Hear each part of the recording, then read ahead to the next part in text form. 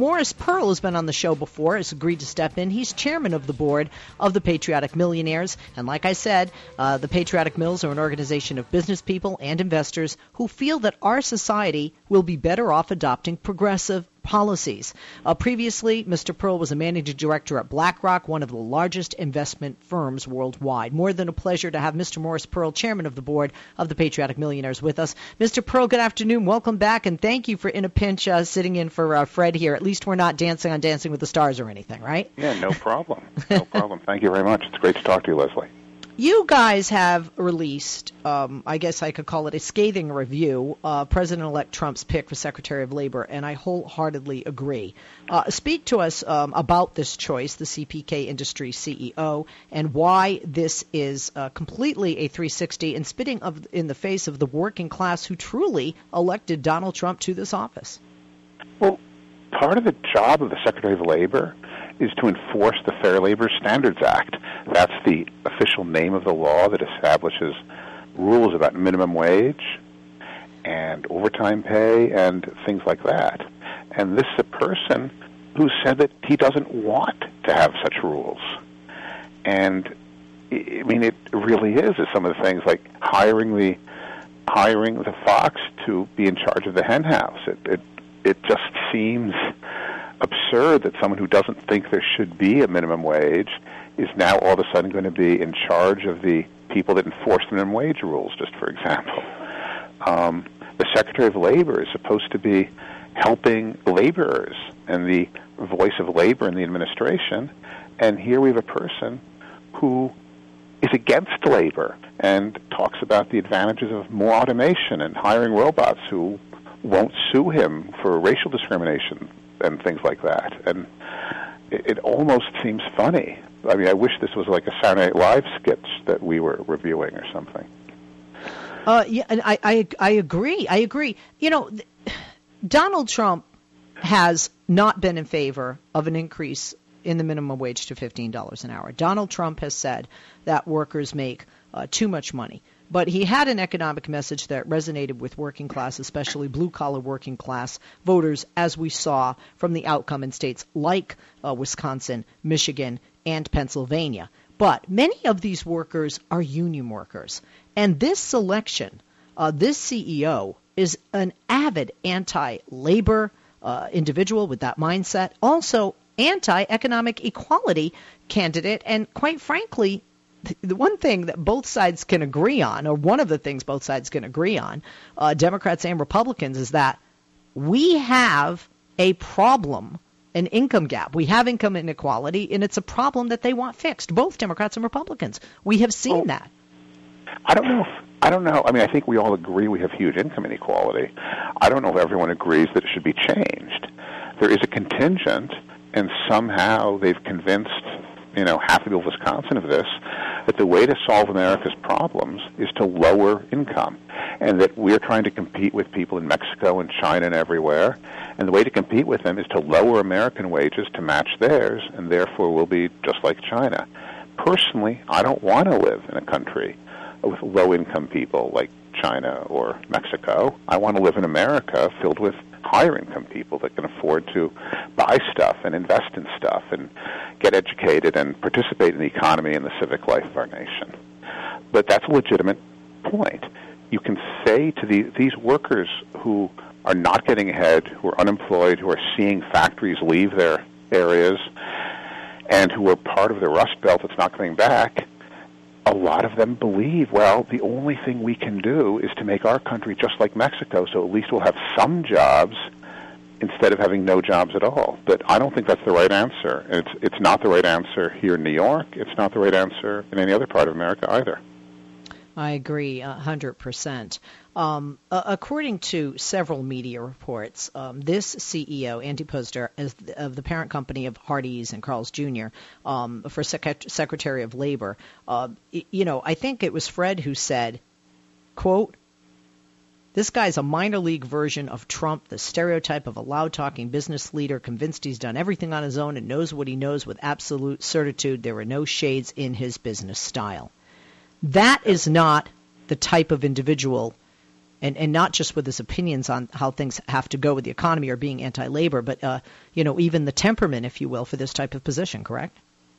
Yeah, I mean, it's not the person who I would want to be the Secretary of Labor. But maybe it is the right. Maybe that's the kind of person Donald Trump is looking for. Someone who yells and screams a lot and becomes successful by keeping other people down, by paying the least possible. Donald Trump himself is known for trying to not pay bills, trying to not pay contractors and subcontractors in his buildings, and maybe that's what he thinks makes America great, is sort of by trying to cheat workers. Well, that would be something Donald Trump knows very well. He's done that and continues to do that himself. Also, this guy, much like Trump, is constantly on TV. He maintains a blog, and I looked it up. Here are some of his favorite topics: attacking unions, fighting against raising the minimum wage, and arguing that the feds know nothing. And quite frankly, with needing only 51 votes, he's going to get the support. He's going to get the votes he needs to have this nomination, regardless of the hours of questioning, go through, most likely. Would you agree? Probably. Yeah, he most likely will be the next Secretary of Labor, unless Republican senators change their mind and decide against him, which doesn't seem terribly likely. It's sort of like it's the Trump administration that's opposed to labor. Even if it's not this guy, he'll find some other guy who's against minimum wage and against these regulations and things like that. I think basically the viewpoint that the way to solve America's problems is by lowering people's income has taken over, and that I think we have to convince people, not necessarily this guy is a good guy or a bad guy or whatever. I think we have to convince people, we the progressives, have to convince people that actually we'll be better off living in a country with higher incomes. That's the real argument we have to make. And so far we've apparently not made it successfully. Mr. Pearl, we can all look at studies, right? And we can look at history. But you yourself have been, and continue to be, very successful. You've been a successful businessman. You know what works. You know how to treat employees. In your personal and professional experience as a businessman, as an executive, as somebody who's made a lot of money and had a lot of people working for him, do you get better production when you treat people better? And that results in people making higher wages and putting more money into our economy because their confidence rise, their self-esteem rise, and therefore they're going to go out and buy more stuff. And it's just a wonderful cycle because the more they buy, the more we have to make if we don't have the jobs overseas producing those products. It's a win-win-win. Yeah, that seems obvious to me, and it seems obvious to you. And we have to get the rest of the country to believe that too. A lot of people in America, not quite a majority, but a lot of voters voted for someone who takes completely the opposite approach, who says the way to succeed is by lowering people's wages and lowering people's income, and somehow that's how people become billionaires. And maybe he's right. I'm not a billionaire, so I wouldn't know. But I think we, the progressives, have to make that case better to the rest of Americans. It seems so clear to me. Yes, I want to pay people as much as possible. That's what I've always said. The most important part of my job was, when I was, running a research group, was, I was one of many people. I couldn't do only a small percentage of the work personally. I depend on a lot of people working in the group to get all the work done. So the most important thing I can do is keep everyone else happy, pay them as much as possible, treat them as well as possible, so they'll be motivated to get a lot of work done. That's always been my philosophy. But apparently, Mr. President has a different philosophy. Hallelujah. Former President Clinton had, when he ran for president, James Carville said, "It's the economy, stupid." And we saw that in a sense, is still the way voters feel. The people that voted for Donald Trump, largely more so than building any wall, felt that they needed to have more money coming home. They didn't feel the turnaround in the economy trickle down to their paychecks, their pocketbooks, their bank accounts, and end up on their kitchen tables. And this is largely the majority of our country, the working class, the middle class, the American worker. The ideas that this guy has don't help the American worker in any way. And perhaps even worse, it appears as though he, with his mindset and decisions he could make in that position, could actually hurt the American worker, who obviously feel they're already hurting, which is why they elected Donald Trump. Are you surprised that the president-elect would do this? Because most people want 2 terms and not to be a 1-term president. No, I'm not at all surprised. I don't think they didn't. I don't think they voted for him, meaning they'll help him. That Trump will help them get a few dollars more an hour.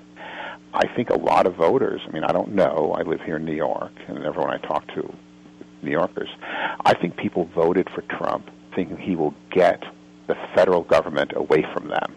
He somehow demonized the government, which is basically just Americans acting collectively, and that's what this guy's going to do. He's going to get rid of these regulations.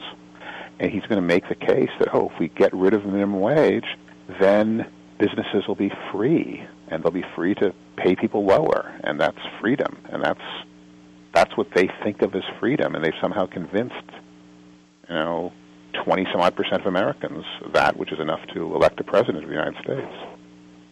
And Donald Trump, when we look at history, is hardly the first Republican presidential candidate to receive strong support from blue-collar white males. We can look back all the way to Richard Nixon for that. He had a strong base in working America. And over the last 60 years, blue-collar workers have received virtually no economic benefit in return for voting red.